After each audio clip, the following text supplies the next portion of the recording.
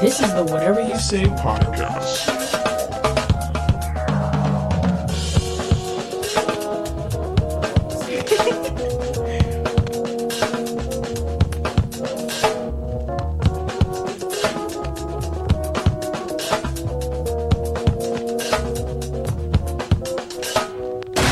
This is the Whatever You Say podcast.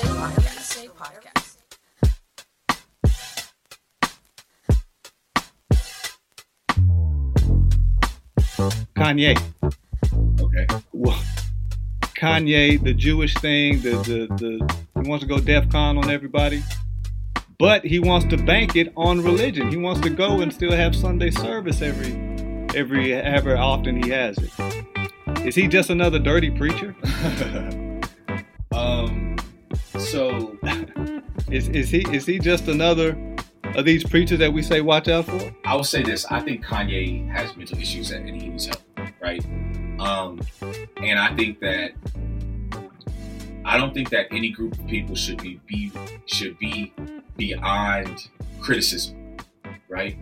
And so I feel like if we live in a world, okay, so for instance, if I say that Israel is murdering people in the street, they bomb innocent men and women and children all the time. The United States is backing a state that murders people. I can get called anti-Semitic because of that. But my views, my criticism isn't about Jewish people. It's about the state of Israel and their destruction of Palestinian homes and lives, right? I think that's valid. I think you should be able to criticize a place. And I think that anyone who says, oh, you're anti-Semitic because you criticize a government is wrong, right? But anytime you label a group of people as a monolith, that is also wrong as well. And I think that's what Kanye has done. But Dave Chappelle said something very potent to me. When he said it, he said, if they're Italian, it's a mob. If they're black, it's a gang. If they're Jewish, it's just a coincidence and you should never talk about it. Right. And that's my thing with Kanye is that you've been in the rap game and the fashion game and all this for a very, very long time. You mean you're just now realizing this? I'm a hip hop fan. Grew up listening to Ice Cube, Public Enemy. That's where I got my first Jews have all the money. Watch it. Yeah, that's where I got my first lessons from. Right. You go back. I know Ice Cube wanted to disassociate himself from Kanye, but come on, Cube. I was listening to that stuff. Jerry Heller. Yeah, come on, man. Yeah, the white Jew telling you what to do. I mean, come on now. And Chuck D, Public Enemy. Come on now. They got albums full of it. And then I thought it was it's kind of a running joke. I went to a white school my last 2 years of high school up in Kansas City. You know what white kids, you know what they do when they shut up. Black kids, shut up, nigga, get out of here. You know what white kids do? What? Jew.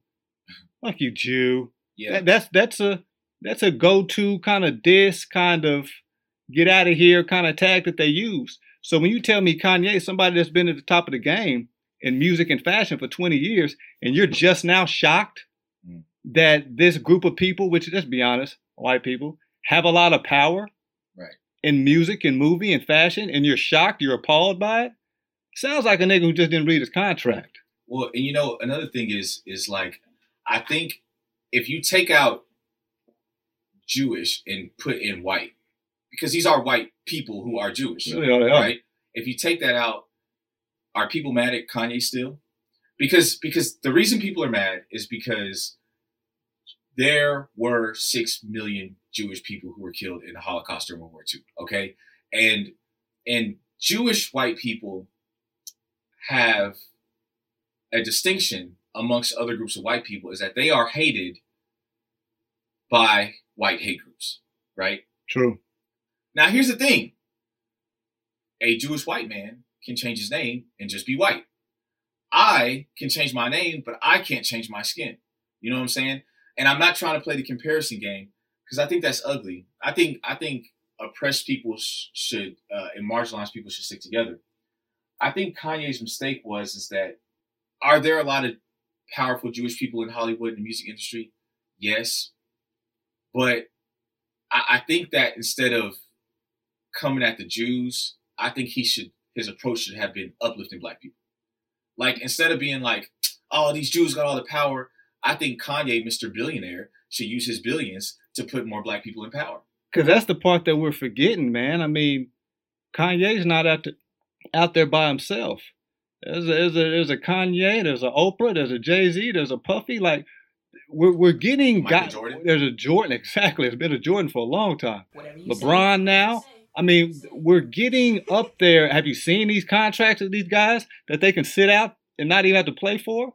Right. We're getting enough names, right? That have enough notoriety, have enough fame to where I think true, real movements and change can happen.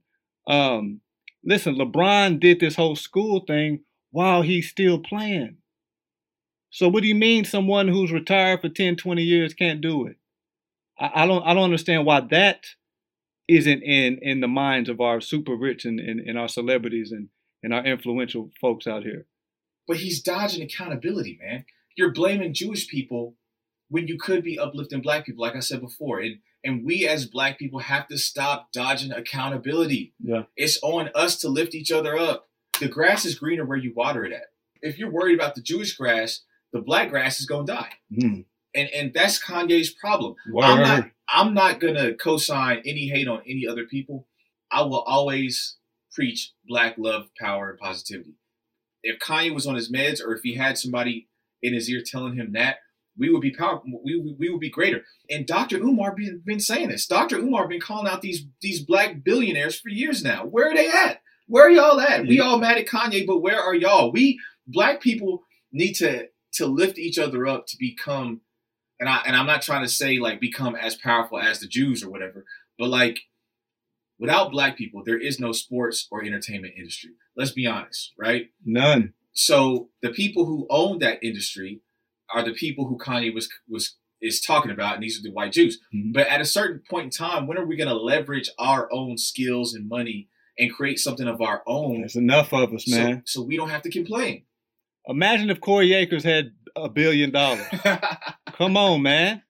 Are you kidding me? Listen, I'll say this. If I did, I guarantee you, we wouldn't be, Flint's water would be clean. Right. You know what I'm Come saying? on, man. Mississippi. Come on now. Deion had to go take the kids and put them up in the room. Right. I forgot about that. Yeah. That would be fixed. And that's been going on for years. Right. These are problems that we're worried about, and we're not doing with it. And honestly, I will say this. The people that Kanye are talking about have real money. They have liquid cash. They got billions in cash. For a long time. Long generational wealth. Yes. Diddy, Jay-Z, they barely touching $1 billion. And I say, there. You know, even if they did have $300, $400, $500 million liquid cash, that's still a lot of money. Don't get me wrong. Mm-hmm. You can make a huge impact with that kind of money. But their money isn't as long as these other people. But if we don't support each other, we've been supporting Diddy and Jay-Z for years. When are they going to get back to the black people? And I know, I'm sure, like, I've heard of Jay-Z doing some things, but if you're a billionaire, you know what I mean? There should be no limit almost. Yeah, I'm kind of, and I'd imagine your credit is up to par. I mean, I don't know. I think it still comes down to black folks, and we just still competing with each other. And, you know, I feel like Diddy and Jay-Z just got cool. You know, I feel like they've been trying to one up each other for years. So let's one up each other by giving back to the community. Right. Let's do that. Right. Matter of fact, I'm gonna plug myself. Diddy, Jay-Z, if you hear this, let's see who can donate the most to black nonprofits. There you go. Buy the block. Ain't that the new phrase right now? Yeah. And it's wild right now. And then you flip around, and Kyrie let Kanye get him in trouble.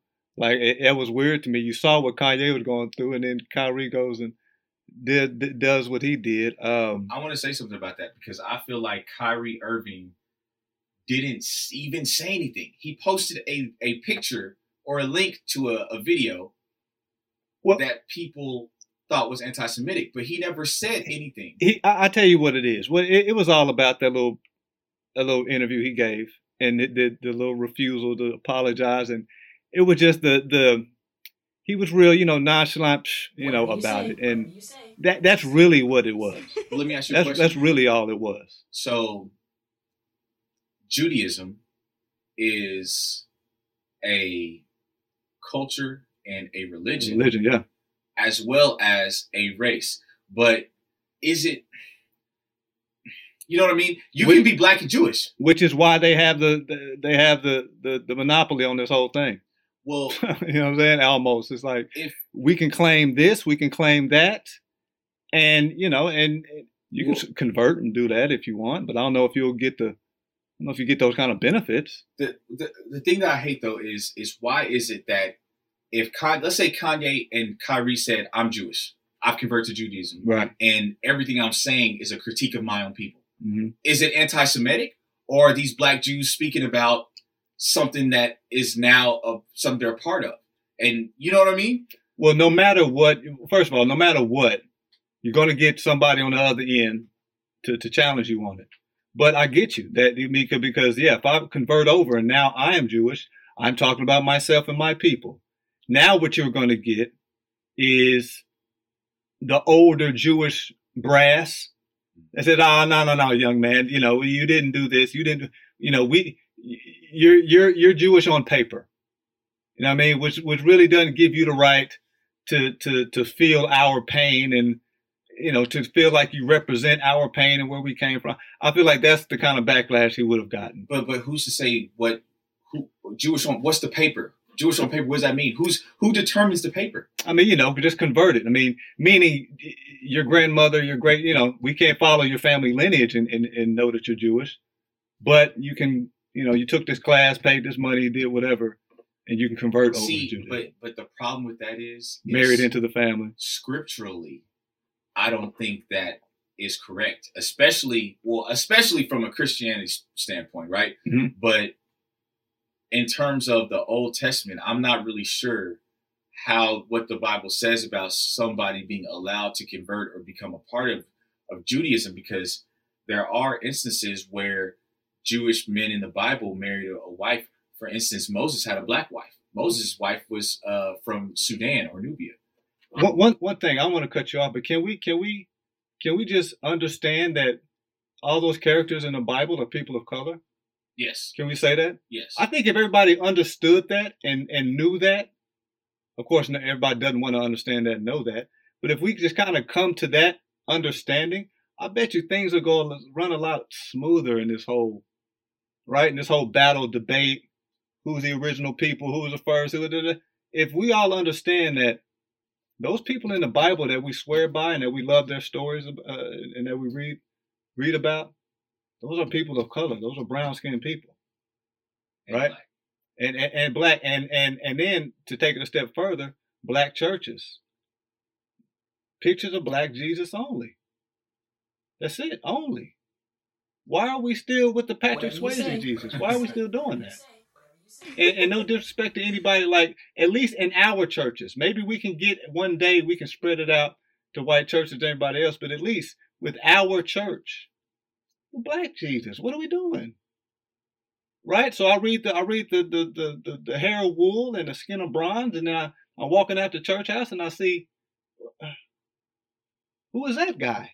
Right. I think little simple, just base level stuff like that, I think can help us out a lot, man.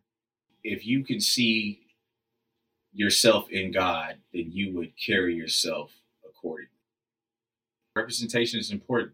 And to bring this back full circle, that is why I try to get these young black men, when I get them suited and booted, I want them to visualize themselves as young professionals, as the next president, as the CEO, as the boss, as the director, as the whatever. You don't got to be in the streets. You can be whatever you want to be. When I saw Barack Obama for the first time, I remember being a kid and thinking to myself, black men like this don't exist no more. They gone. The Martin Luther Kings, Malcolm X's, Stokely Carmichael's, people like this are gone. And then Barack Obama came and changed my whole life. And I was like, I want to be like that. And ultimately, that's my goal, is to be a righteous black man, and for young black men to be like, I want to be like that. It's funny you brought that up. That was my next question on my list here. when did that need to give back, to serve, kind of fill your heart? That was that day. What was that? 08? So in Barack Obama? 2008, when Barack Obama was elected, I was a freshman in high school, and I had just transferred from Oklahoma Centennial Middle School in the ghetto. I'm not sure if you're familiar, where it was where the old Eisenhower is, or where the old John Marshall was. Mm-hmm. And I transferred to Edmond Santa Fe, a predominantly white school. All right. And I did that because I had to get out of a situation because one of my friends, Tim Moreland, had just got shot, and I played football with him. And, you know, I wanted to move around and take my life in a new direction. And even today, in hindsight, I find that problematic, because why do we have to leave our communities in order to find a better situation? Like, why can't we make our communities better? Yeah. Right. But I saw Barack Obama, and I remember thinking to myself, like, this is the new standard of what's achievable. It can be done, right? It can be done. Yes, we can. And then fast forward to 2013, I believe, in the murder of Trayvon Martin. And that was my call to action, if you will. Because not only was Trayvon murdered and then the murderer was acquitted, but the way Trayvon's name and image was ran through the mud always resonated with me. And I hate how they tried to make us young black men feel like thugs and gangsters. Trayvon's about my age. Mm-hmm. I think I might be a year older than Trayvon, or some months, but we're about the same age. And I just remember thinking to myself, if I die today, I ran track since I was 8 years old until I graduated college. Mm-hmm. I'm a high school All-American state champion. I'm a college national champion, All-American. All-American from Santa Fe, you said? Yes, sir. Okay, no doubt. In track and field and at Southern Nazarene University. And my social media has always been filled with, like, well, back then it was just sports and stuff. I knew that I was, like, I had colleges look at me and stuff. So I knew I had to carry myself a certain way, because I didn't want a coach to pull up my Instagram and I'm drinking beers. You know what I mean? Right. So I've always known that.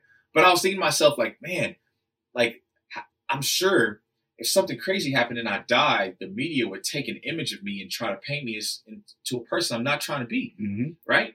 Well, if I'm standing here, you know, with my suit and tie on, standing next to some kids that I just gave a scholarship to, how are you going to turn this around? You can't turn that around. You know what I mean?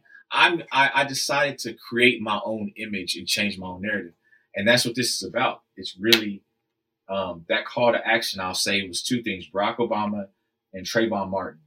And then when Barack Obama said that Trayvon looked like he could be my son, or he said something along these lines, the media flamed him. Bro, Barack Obama is race baiting and blah, blah, blah. You know, every time something happens to a little white girl, the entire world loses their mind, because every white man thinks that could be my daughter, you know? And the people who are in power, who make decisions, get to stand up and fight for this white girl. And so who's fighting for black boys? Yeah. So that's it. That's the call to action. Wow. Let's talk about representation, man. Barack Obama basically spawned Grand Gentleman. I mean, you know, and unfortunately the death of Trayvon Martin. And then staying on that, I mean, you got all that positivity going. And then Trump jumps in office. We're going back to the kids that you mentor. Have you picked their brain? What do they feel about the state of where we're at right now? You know, we talked about Kanye, Kyrie. What are the young folks that you're around? What are some of the things that you're hearing from them about those particular subjects? Do they even care? They don't care. I'm primarily working. My kids now are high school boys, freshmen in high school, and these things aren't really on their radar yet. Mm-hmm. Obviously, I want to introduce real world topics and conversations to them, but they're so busy, caught up trying to find themselves, that Donald Trump, I mean, it's 2023. Trump lost the presidency 3 years ago. You know, 3 years ago, the boys I'm working with were in 5th grade. You know what I mean? Like, that's, right. But like, think about it. So like, they're freshmen now. So 2022, they were in 8th grade. 21, they were in 7th grade. So in 20, they were in 6th grade. So really, like when this stuff was happening, they were too young. And this is how I know I'm old. I'm 29 now. I'll be 30 in October. And like time is different. Like the older you get, like 3, 4, 5 years ago, that's nothing. But when you're only 15, 5 years is a third of your life. Right. You know? So yeah, I mean, these things, they haven't really truly hit their radar yet. They don't understand how they're affected by them. So when we went to Hoover Middle School to do our tie day, I had my friend JB, who's a local rapper and activist. I've had JB in there, yeah. Good guy. Yeah. I had him come and do a portion over using wise words, specifically because I wanted to show these young men how Kanye, and to a much lesser extent, even Kyrie, you can kind of talk yourself into a bad situation. Mm-hmm. So I think that's important, but overall, they're not super concerned about that. But I think the Kyrie situation was a good time for these young boys to learn a lesson. Like, these people who sign your checks can take everything away from you just as easy as you got it. I mean, no matter how true what you're saying is, and the story around Kyrie is that he's trying to find himself, he's trying to find his truth and his own people and things like that, and that's fine, man. That is perfectly fine. Matter of fact, if you do that, you'll be a better person. I'm pretty sure of it. But you can't bite the hand that feeds you in the meantime if you're trying to live and put together a certain lifestyle. And one thing I always wanted Kyrie to understand is that he and his supporters would always combat him not willing to apologize and all that, and how the NBA kind of came down on him with that bullshit they wanted him to do. They would always combat it with his charity, how much money he's giving away to people, and he gave this family a certain amount of laptops, and he gave this women's shelter this amount of money or whatever. It's like, okay, that's cool, that's great, but if you want to continue to do that, you need to continue to make these checks over here, man. Yeah. If you want to continue to still be that financial beacon in someone's life, and you got to continue to be what you are over here on the basketball court, which means you have to play ball and you can't be suspended. And so it just goes hand in hand, man. This is America. This is a business. This thing runs on money, man. So you do have to walk that fine line, and like you say, find balance. You can be as real as you want to be. You can find out as much about yourself and your history as you want, but understand you still have responsibility over here. In the real corporate world, if you want your lifestyle to maintain at the level it's at. The irony behind it all is, I will say, Kanye, his delivery was that of more so spewing hateful rhetoric, because Kanye is literally repeating alt-right Nazi talking points. Okay, even if there is a speck of truth in what Kanye's saying, mm-hmm. because it's so muddied with negative talking points that he literally is getting from Nazis, it's going to get lost in that. And yeah, what was he talking about? And then he was talking about how George Floyd didn't die with the neck, and then they hit him with fentanyl on the low. Right. And because he's been hanging out with Nazis. Come on, and that's why I hate when people compare the Kanye and Kyrie situations, because they're totally different. Well, one thing I'll tell you, Kyrie, listen, you can't be quoting stuff from Alex Jones. I don't care what it is. Kyrie didn't do that.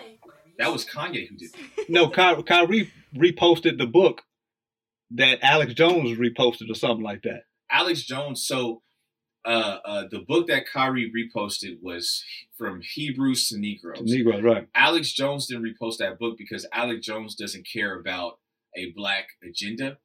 Like, so that book is I will say this, historically speaking, I think the book is very inaccurate. I didn't read it. My point is, anything coming out from Alex Jones, stay away from. Agreed. Stay away from. But I just feel like the Kyrie situation was a public lynching. Like, they wanted to make an example of him. And it was the timing of having this Kanye stuff going on at the same time. Exactly. And about the same subject. Dave Chappelle, you got to listen to his monologue. So Saturday Night Live, yeah. Dave Chappelle. Yeah, I saw it. It's on. Okay. He said Kanye got in so much trouble that Kyrie got in trouble. Yeah. And that's a fact, man. Yeah. But you know what? Imagine this though. And you can, and I don't know how much this has been discussed or talked about or whatever. You can say you heard it here first. But here's an idea. What if Michael Jordan, Jay-Z, Diddy and Oprah got together and said, you know what? What if we started our own league? Oh, beautiful. Yeah. What if we started our own league? Because between those four people and throwing a couple more black billionaires that I might not be thinking of, what if you said, you know what? We're going to start our own league and we're going to do it our way. Whatever you say. And all the best players will come play in this league. And let's say LeBron retires and he joins this pool too. Well, the argument is over because you got all the Jordan fans, the LeBron fans right there. If they can build enough equity to pay players, who wouldn't want to come play in the league owned by Jordan? Who wouldn't want to play in the league owned by LeBron? Who wouldn't want to play for these guys? If they're getting paid, now you have all the best talent, because let's keep it real, the NBA is 78% black. If all this black talent is playing in a new league and they're stealing ratings from the NBA, because Luka won't be able to hold down the NBA by himself. No. You know what I mean? If all the best black players came together and started their own league, we would have all these billions and trillions of dollars floating around in the black community. Same thing with college sports, college football. I mean, if Alabama, Georgia, Auburn, USC, and I don't know, let's just say if 10 of these top teams was like, you know what, NCAA, we don't want to deal with you no more. Same thing. That's what they're thinking is, could happen here. Who knows, 5 years or so. But we'll see what happens. But politically speaking, black people, they tell us that we're only 15% of the U.S. population, right? I don't believe that. I think they've been screaming that same number for a while now. Right. You know what? It has to go up. Oklahoma, I think we're only 13, 14%. They say we're only 13, 14 population. Mm-hmm. But if you live in Oklahoma, and if you in these streets like I am, you go to the north side, right? The north side of Oklahoma City, where I'm from. You go to Camelot, black people. Chisholm Creek, black people. The Village, black people. Mm-hmm. Western Village, black people. North Highlands, black people. The east side, all black. Spencer, all black. Midwest City, a lot of black people. The South Side, even a lot of black people, but we only 14%. Yeah, that don't even sound right. That 13% has been bounced around for a long time now. I don't think long time. But my point in saying that is that if we politically may not have enough power to do much except sway one party or the other's results. But and if you look at the NFL and NBA, where 70% of the players are black, 70% of the best talent is us. We have more power to leverage, and that's what I'm saying. We need ownership, though. We need those guys to, And the thing about, and it's different. Basketball would be a lot easier. Football is still a good old boy system. You got to be knighted in any industry. You got to be knighted. You got to be allowed to step in those rooms and throw that type of money on the table to own something. But it's coming. Jay-Z and Diddy. I think so. It's. You hear LeBron talking about what he wants to do. Whatever you say. I've heard it come from Jay-Z and Diddy, and Jay-Z has a little small percentage in the Nets, or he used to. He used to. Something like that. He had to stop because of a conflict he had with Rock Nation Sports. Yeah. You can't own a sports agency and a sports team. Right. Some conflict. Right. But with that being said. But if you look at it, they almost kind of do if you work in LeBron and Clutch. Yeah, if you work in kind of, I'm sure there's a lot of Rock Nation and Clutch connections, and you wash my back, I'll wash yours.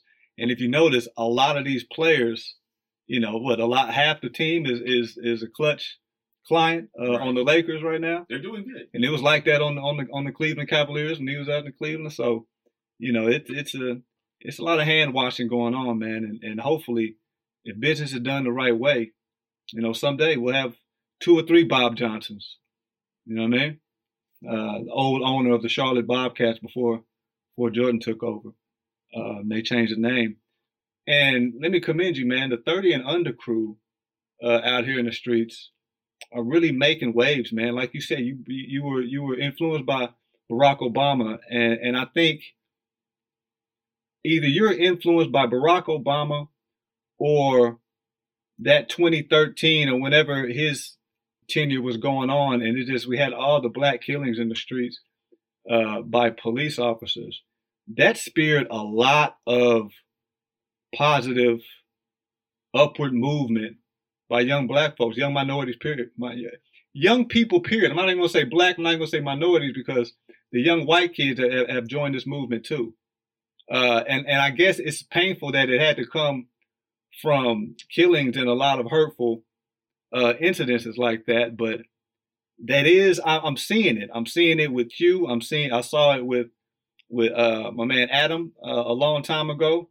The 30 and under crew is kind of making waves out here, and they're really putting their money where their mouth is and getting out here making things happen, man. Well, I feel like my generation, and when I say my generation, I'm loosely saying like anyone born between 88 and 95 or 6, to narrow down those millennials a little bit. We are very active on social media and we're very concerned. Let me say, you guys are tired of the stories of we sat in there and we marched, right? We sang, right? And we endured. I think you guys are tired of those stories. It's very surreal because my dad tells me stories about the dogs and the fire hydrants and how we couldn't sit at the certain places and go in. My grandfather was actually mixed. He's half white and half Native American. Okay. And he had to go into the store for my grandmother and my father and my aunt. Like they couldn't go in the store. So I mean, I'm hearing all these stories my whole life, and it's very surreal. I'll say this from 2016 to now, but especially from 2016 to 2020, you had this period where you feel like you're living in history. You watch the riots in Ferguson and the riots over George Floyd and the Trayvon Martin case and all these things. All over the world, those riots. All over the world, people were marching and saying Black Lives Matter. Yeah. And I think that our little generation felt like our time is now to step up and have our voices heard. We're old enough to have an opinion, and we're intellectual enough to form some stable leadership and have a response. Whatever you say. And I think I don't know. I think one thing I want to touch on before we go, man, is I want to talk about the Black Lives Matter organization. Okay. There's, a controversial organization. A lot of stories about money being missing and what's really being done with the money. So the problem is that Black Lives Matter as a slogan for a movement is great because it's simple and it cuts straight to the point. We're not saying white lives don't matter. We're not saying Asian lives or whatever lives don't matter. We're simply saying that Black lives matter just as much as everyone else. In case you forgot. As a slogan. As an organization, they have been grossly irresponsible and negligent. And they've been taking in millions of dollars. I read, I think it's anywhere between $60 and $90 million that they've raised. Yeah. And we have protesters who were in jail for months. And the thing is that Black people need centralized leadership. And we haven't had that since the 60s. And all of our leaders were actively murdered by the FBI and CIA. The government has admitted to this. The files are released. You can look it up. They have literally went in to destabilize our movements since then. J. Edgar Hoover. The number one enemy or the number one threat to America is the Black man. J. Edgar Hoover said this, right? Yeah. So they have whole meetings about this stuff. COINTELPRO. Listen. What else? Leaving the FBI dumping crack cocaine into Black neighborhoods. Hey, listen, I know somebody. I know a couple people from Chicago, and the crack. We heard about the crack, but the guns, it was new to me. I know a couple people from Chicago. They said it wasn't shocking to see just random boxes, or maybe you have a laundry basket just sitting in the middle of the hood with a bunch of guns in it. Mm-hmm. And I saw a video of a white supremacist kind of militia, ex-cop type of, whatever those guys are. And he admitted that, yeah, they would go around and do that. That was done purposely. That they would just put guns just in the middle of the street and just leave them out for kids to pick up and play with. And of course, what's going to happen if the wrong person or, big time gangster gets one. I hate, like, just because you live in America, you have to understand that. But my point is, there's evidence of all that stuff you're talking about. Are we truly always the good guys? The FBI and CIA are literally trained to destabilize. Yeah. So there has to be winners and losers. That's how capitalism works. Yeah. And if you have to choose a community to destabilize, why wouldn't it be the black community? You know what I mean? And from their point of view, why wouldn't it be us? So I mean, I said that to say that it's very hard to create strong, centralized leadership in the black community now because it has been constantly destabilized. I'm not saying that the FBI or CIA had a hand in the murder of Tupac or Biggie. I think maybe Biggie, but that's just a conspiracy I'm throwing out there. Really? Okay. But what I'm saying is, how much time we got? Their reaction to it, because you had two people in the 90s who could literally speak to millions of black people, and they would listen, right? So like, why would you want to find justice for these people? You know? So now you get to a point to where Black Lives Matter, the people who started the organization stole the slogan. The slogan, the streets came up with the slogan. Yeah. Black people in the field came up with the slogan, Black Lives Matter. Right. People started an organization with that name. And then they haven't, can you tell me who their leader is? Some woman. I mean, that's all I know. And that was the other thing about the organization, of how it's led by lesbians, and they have a different agenda. It's not even for black people, right? So I mean, is that true or false? I like to think that's false, but I don't know. But that's just how messy things can get once black folks try to get right about some things. That I don't know about, but I do know this. I do know that they got millions of dollars, and once they got that money, they went out and bought themselves multi-million-dollar houses in California. Right. Now, here's the thing: as a director of a nonprofit, all the work that I put into Grand Gentlemen, if we got $100,000 donation tomorrow, I'm gonna pay myself in my squad with at least 20% of that. Yeah. You know what I'm saying? But here's the other thing: you can get online and you can see where that money's going.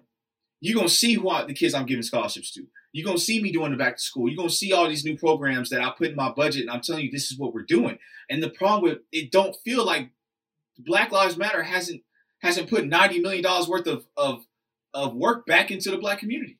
Because let's be proactive. Where's the Black Lives Matter Scholarship Fund? Okay. Where's the Black Lives Matter Legal Fund? I'm with it. To help incarcerated black people. You know what I mean? Where's the Black Lives Matter fund for when black men are killed and they got kids?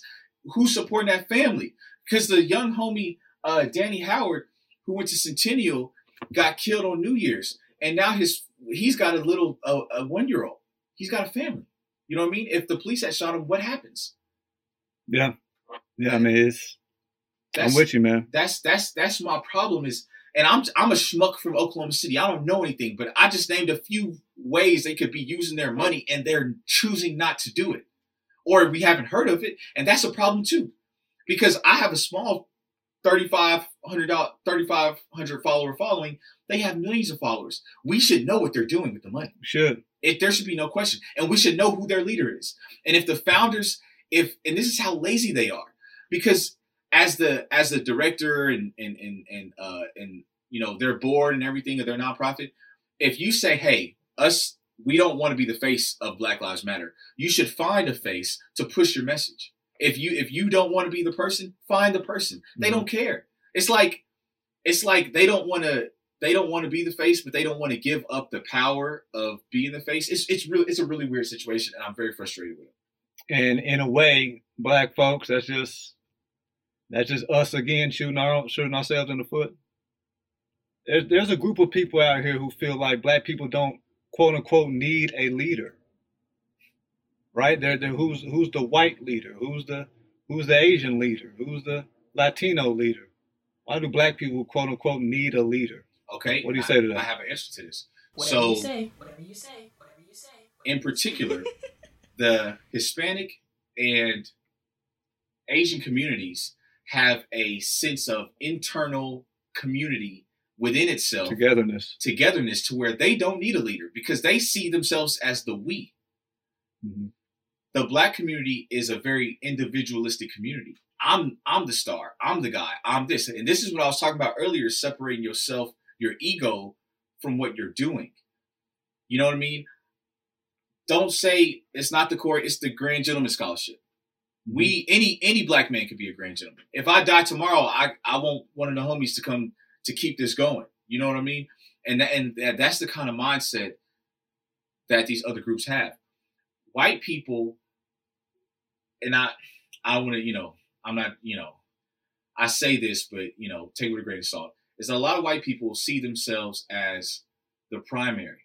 Like when you think of America or an American, a lot of people's first thought goes to a white person.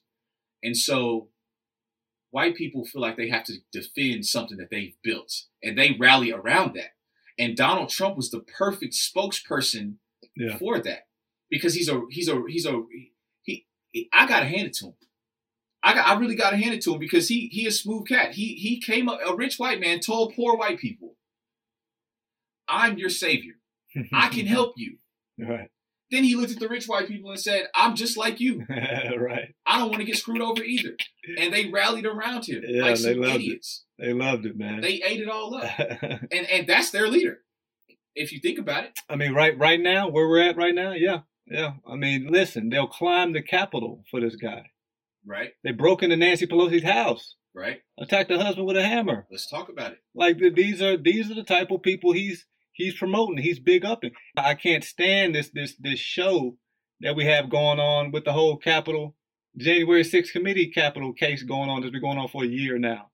If what more audio, what more visual do you need? Here's the problem. It's because the people who make the laws, they look at the people who they're supposed to be prosecuting and they see themselves in them. Hey, I do that. Exactly. I feel exactly like he. Exactly. I think like he does. But if Barack Obama had been the president, and the Nation of Islam or the Black Panther Party or Black Lives Matter had stormed the Capitol for any reason, come on now. It's dead bodies out there, man. So that's what I'm saying. So like the Black community, we need leadership. We need to stop worrying about what other groups are doing and focus on ourselves. We need leadership on small local levels, and we need national. We need more leadership. There's already a Black caucus in Washington. There's a Black caucus in Washington, but they're not doing anything. That's why nobody knows who's in it or who's.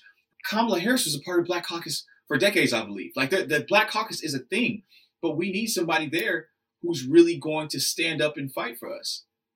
Why did a Stop Asian Hate bill get signed into law after months? Easy. If you look at the numbers, after Donald Trump got elected, the 16th of November to now, the number of hate crimes has risen exponentially in America.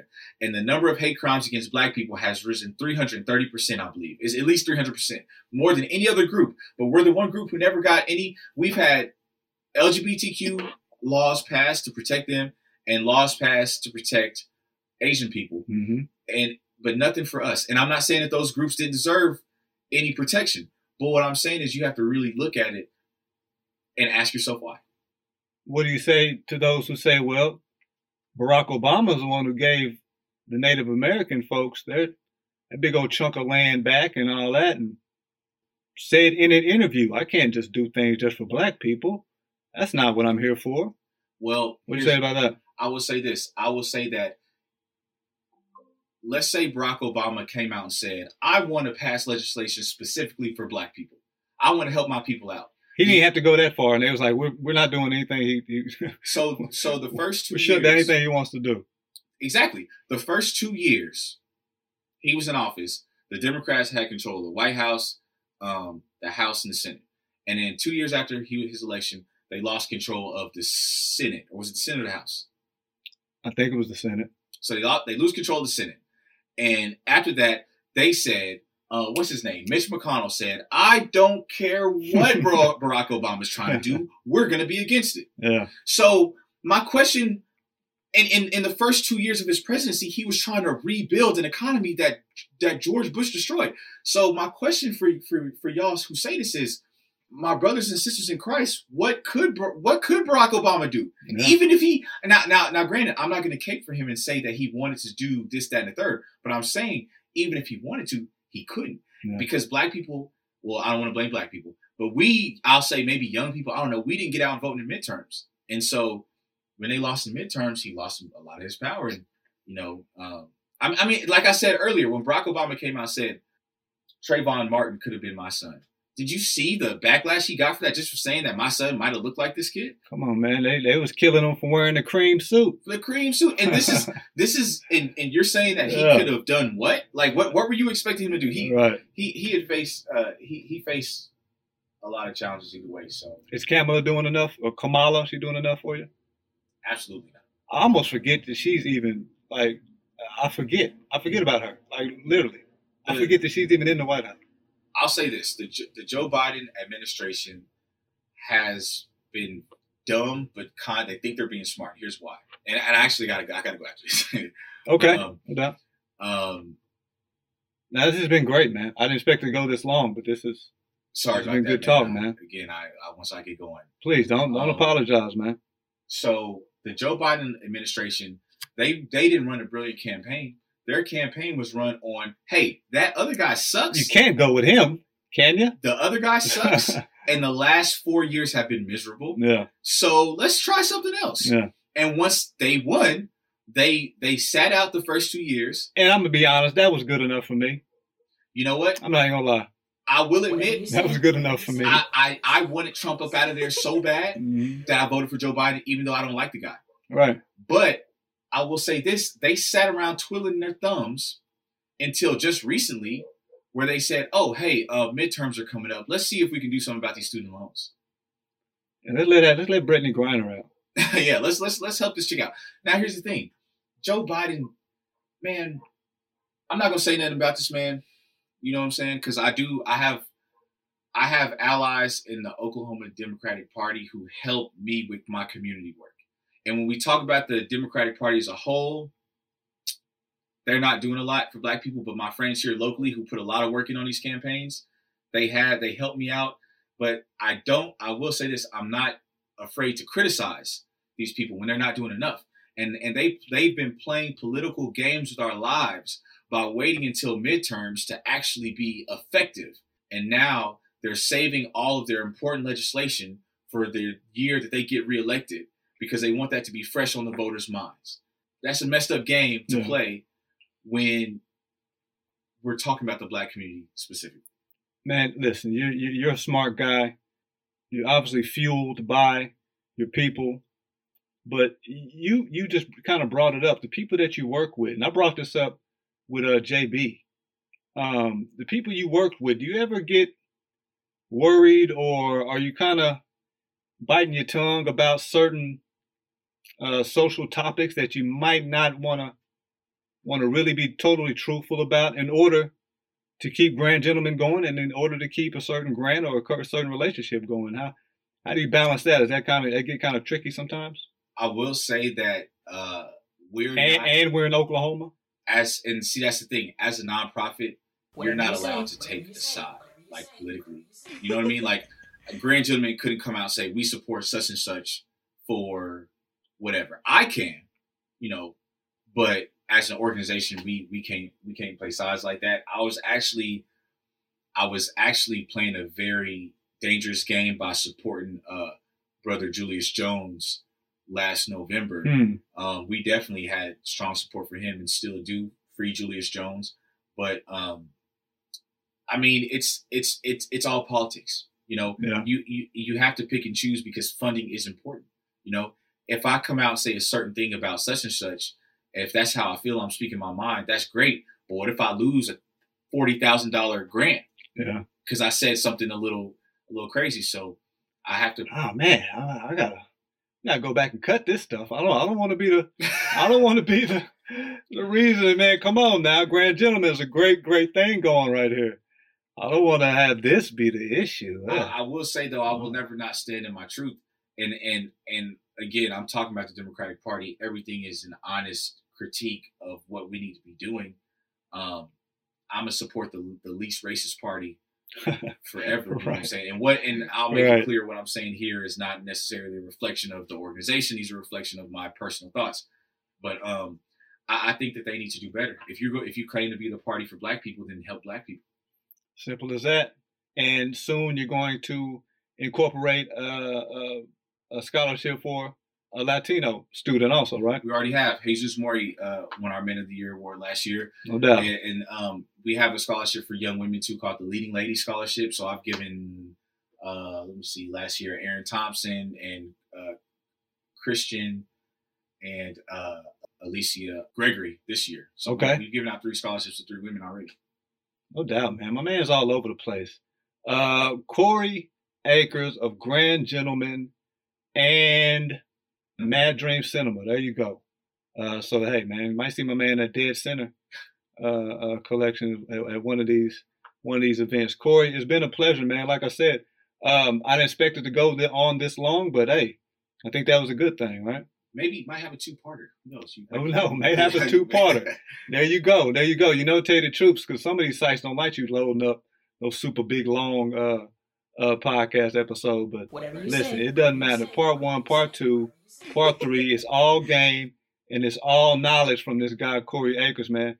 Deep fella. I didn't know you were that deep into politics like that. Religion, all aspects of life, man. My man seems to be pretty up for it.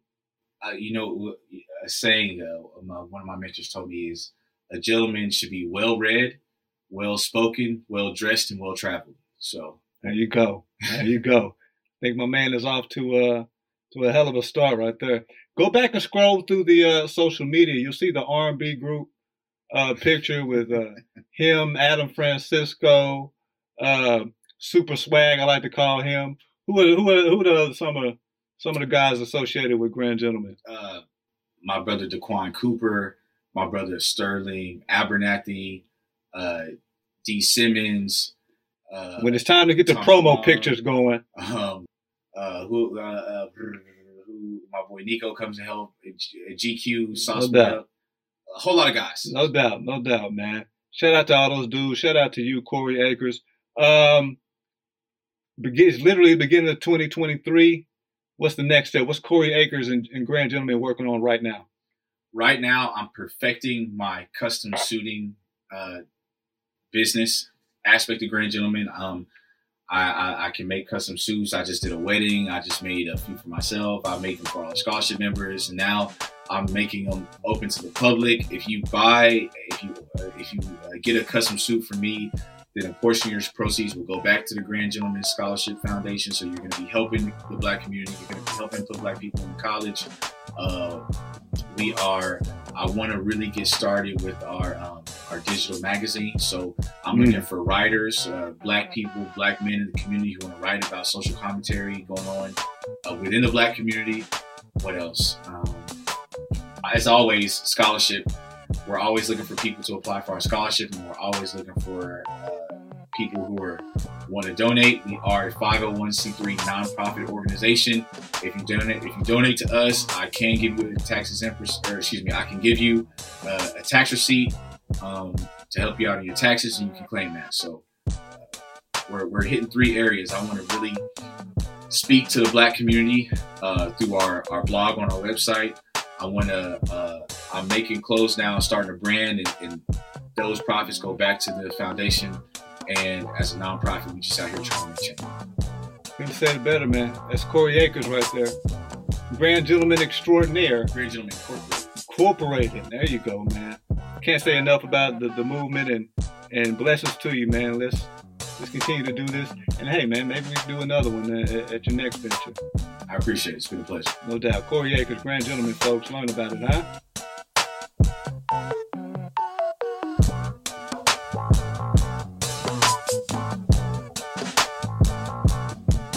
I don't think it's white folks. I think it's Negroes. I do not think this is white folks. It could be. It could be white folks. But I think it's Negro. I think a Negro did this.